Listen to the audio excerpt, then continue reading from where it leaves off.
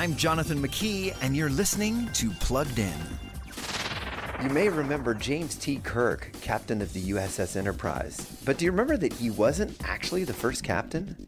Trekkies are excited because the Star Trek series has a new TV show, this time on Paramount Plus, and it's a prequel to the original series.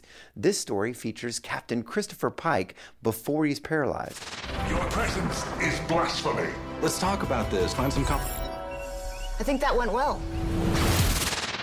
Despite its TV PG rating, the series is already going where the original series never really went before, with several sensual scenes in the first episode alone, a bit of language, and, well, typical Star Trek violence.